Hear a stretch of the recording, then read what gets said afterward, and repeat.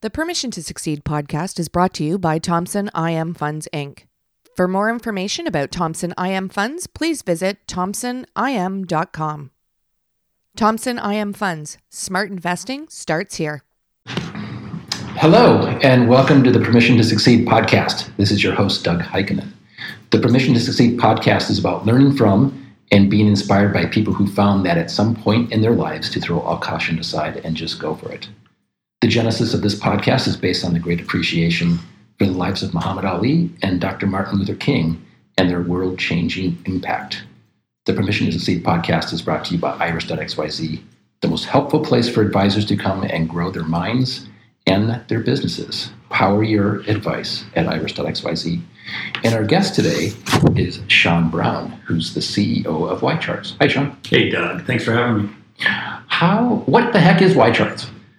Succinctly, it's a SaaS-based investment research tool. Think of us like a Swiss Army knife for investment research. Wow. I guess we'll get into that a little bit more. So you work with thousands of advisors. Yeah, all day, every day. So how are you seeing advisors changing now?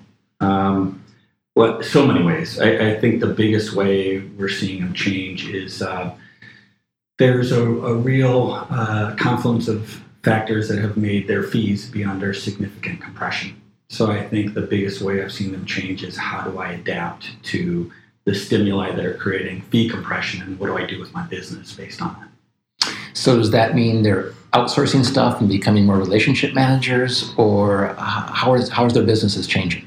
Well, it's taking a lot of different flavors. We're seeing some who are saying, I need to broaden my services. I need to get into life coaching, or I need to get into annuities, or I need to get into deeper financial planning.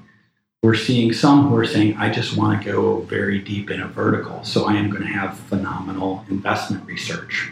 We see others who say, hey, I'm really about being a life partner, and I'm going to try to digitize my customer base as much as possible, leveraging robos. So a lot of different flavors, but the big thing is a lot of practices out there with a lot of questions about how do I stand out, how do I grow, and how do I preserve my current book of business. Does it seem like they're taking on too much and losing focus of what they're really there for?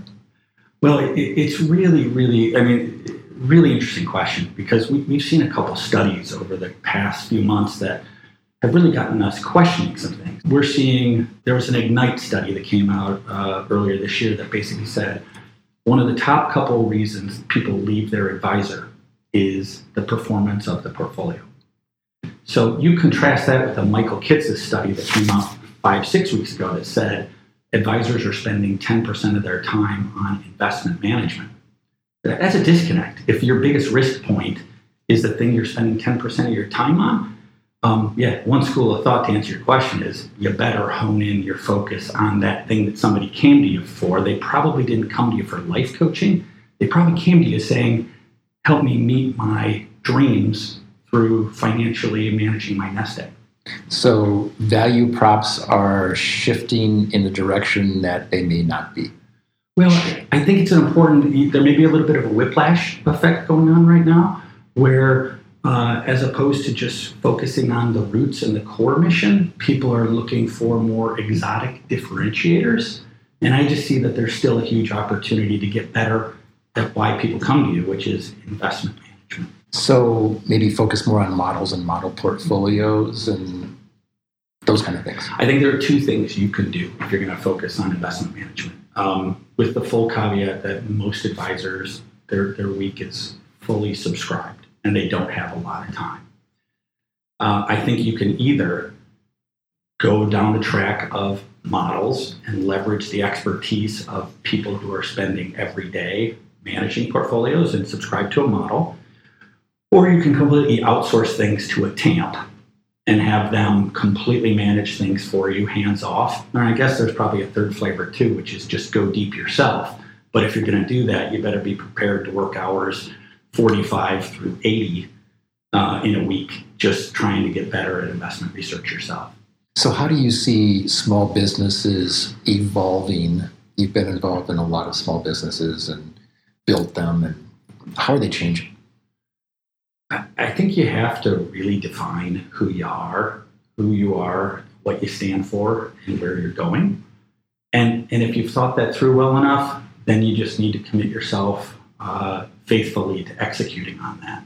And like with any small business, one of the biggest risks is getting distracted and trying to layer on too much complexity. I'm just a big believer from personal experience, as well as all the advisor discussions we have. Keep it simple, stupid. Be really good at something. And once you've got that mastered, then take on more complexity. This may be a strange question for a technology company, but how does social media play into all this? Social media is just another vehicle to communicate.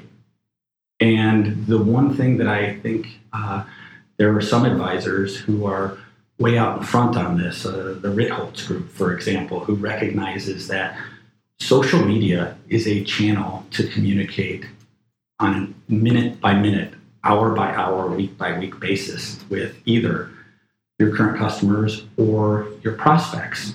And what you really are trying to do is build trust. And sometimes trust comes through a dinner or tickets to a Bears game. Sometimes trust comes just through repeated interactions where you feel like you're getting to know somebody. So I would say the thing that I think is a huge opportunity for advisors is it's not something that's going to pay off tomorrow or next week. You're building trusting relationships by getting your thoughts and perspectives and who you are as a human being out there.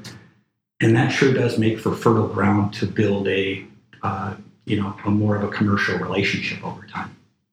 So we've talked about why people are leaving their advisors, value propositions, social media, everything kind of about, but what you guys do. So how does this all fit into YCharts? Yeah, so, we mentioned time is at a premium for advisors, and we do two things. And first, I'd liken us in the space. I'd say if you have an enormous budget, $20,000 or more per person, you can buy a Bloomberg terminal, and you can learn an awful lot about the markets. Built decades ago, so you're going to have some technology limitations, but a very deep tool. And at the other end of the spectrum, there's Yahoo Finance or Google Finance, which is fun and easy to use, but not very deep. YCharts is kind of at a really nice middle ground for advisors, which is all the depth of the high-end, great data, great tools, easy to use, great data and a broad set of tools, but very easy to use. So what we do is we help improve investment returns, number one, and that's the important thing. If you're gonna justify your fees, the best way to justify your fees is to justify them through outperformance. The other thing is we did a customer survey and they told us that we saved them almost 4 hours per week of time. So, they told us, hey, their time's worth $200 an hour. The thing we're really happy about is A, that says it's a high ROI, and B, they have 4 hours back to differentiate their value prop, to communicate with the prospect, to touch base with the current customer, to set up a partnership, to improve their practice rather than working on administrative things. So on our media platform, people send us articles to publish, and I see your charts occasionally come on in their stuff. Yeah. So how does an advisor actually use you? What are the tools that you give them to present to their clients or those kind of things? Yeah, it's funny. One of the things I tell people when they say YCharts, it's almost like if Jeff Bezos had named his company Online Books. You go, wait, that's not what you do. We started as a charting application, but that's only one of, I mentioned a Swiss Army knife. Mm-hmm. If you want to stay abreast of markets, get news and alerts, that's one of our blades. If you want to do screening of securities and filter down 20,000 securities based on your parameters, that's another blade we do. Help you narrow a list of 20,000 to 15 interesting securities for you. Another blade is we have direct ties into Microsoft Excel. So for the inevitable spreadsheet, keep it constantly updated with market data. Charts, really huge to communicate through pictures. And so we help visual communication. And I can go on and on, building model portfolios, staying abreast of economic data. What we do is we've got this Swiss Army knife, and It's not one of those Swiss Army knives where it's those crappy ones you get at trade shows where the blade falls apart. It's one of those true, legitimate Swiss Army ones where they're indispensable. And so we've got really, really high customer usage using a combination of those tools. Neat. So let's change a little bit. I want to talk about how you got formed as this entrepreneur who comes in and supercharges companies. Where'd you grow up? Very transient family. I grew up, lived in 5 different states, and I, in fact, moved to the Chicago area my senior year of high school. That's tough. Yeah. But it taught me a really important thing in my entrepreneurial career, though, which is you better embrace change, because if you fear change, you're going to have some tough times. But if you look at change as a huge opportunity to grow and evolve, and that's what I learned growing up and living in a lot of different states. So launching out of high school, what happened then? Out of high school, went to college. Out of college, I was a finance major, and I knew nothing about technology. Mm-hmm. And so for whatever reason, it made sense for me to become a computer programmer. Again, it seemed like I was throwing myself in over my head. Yeah. And so I went to work for what's now Accenture as a software developer.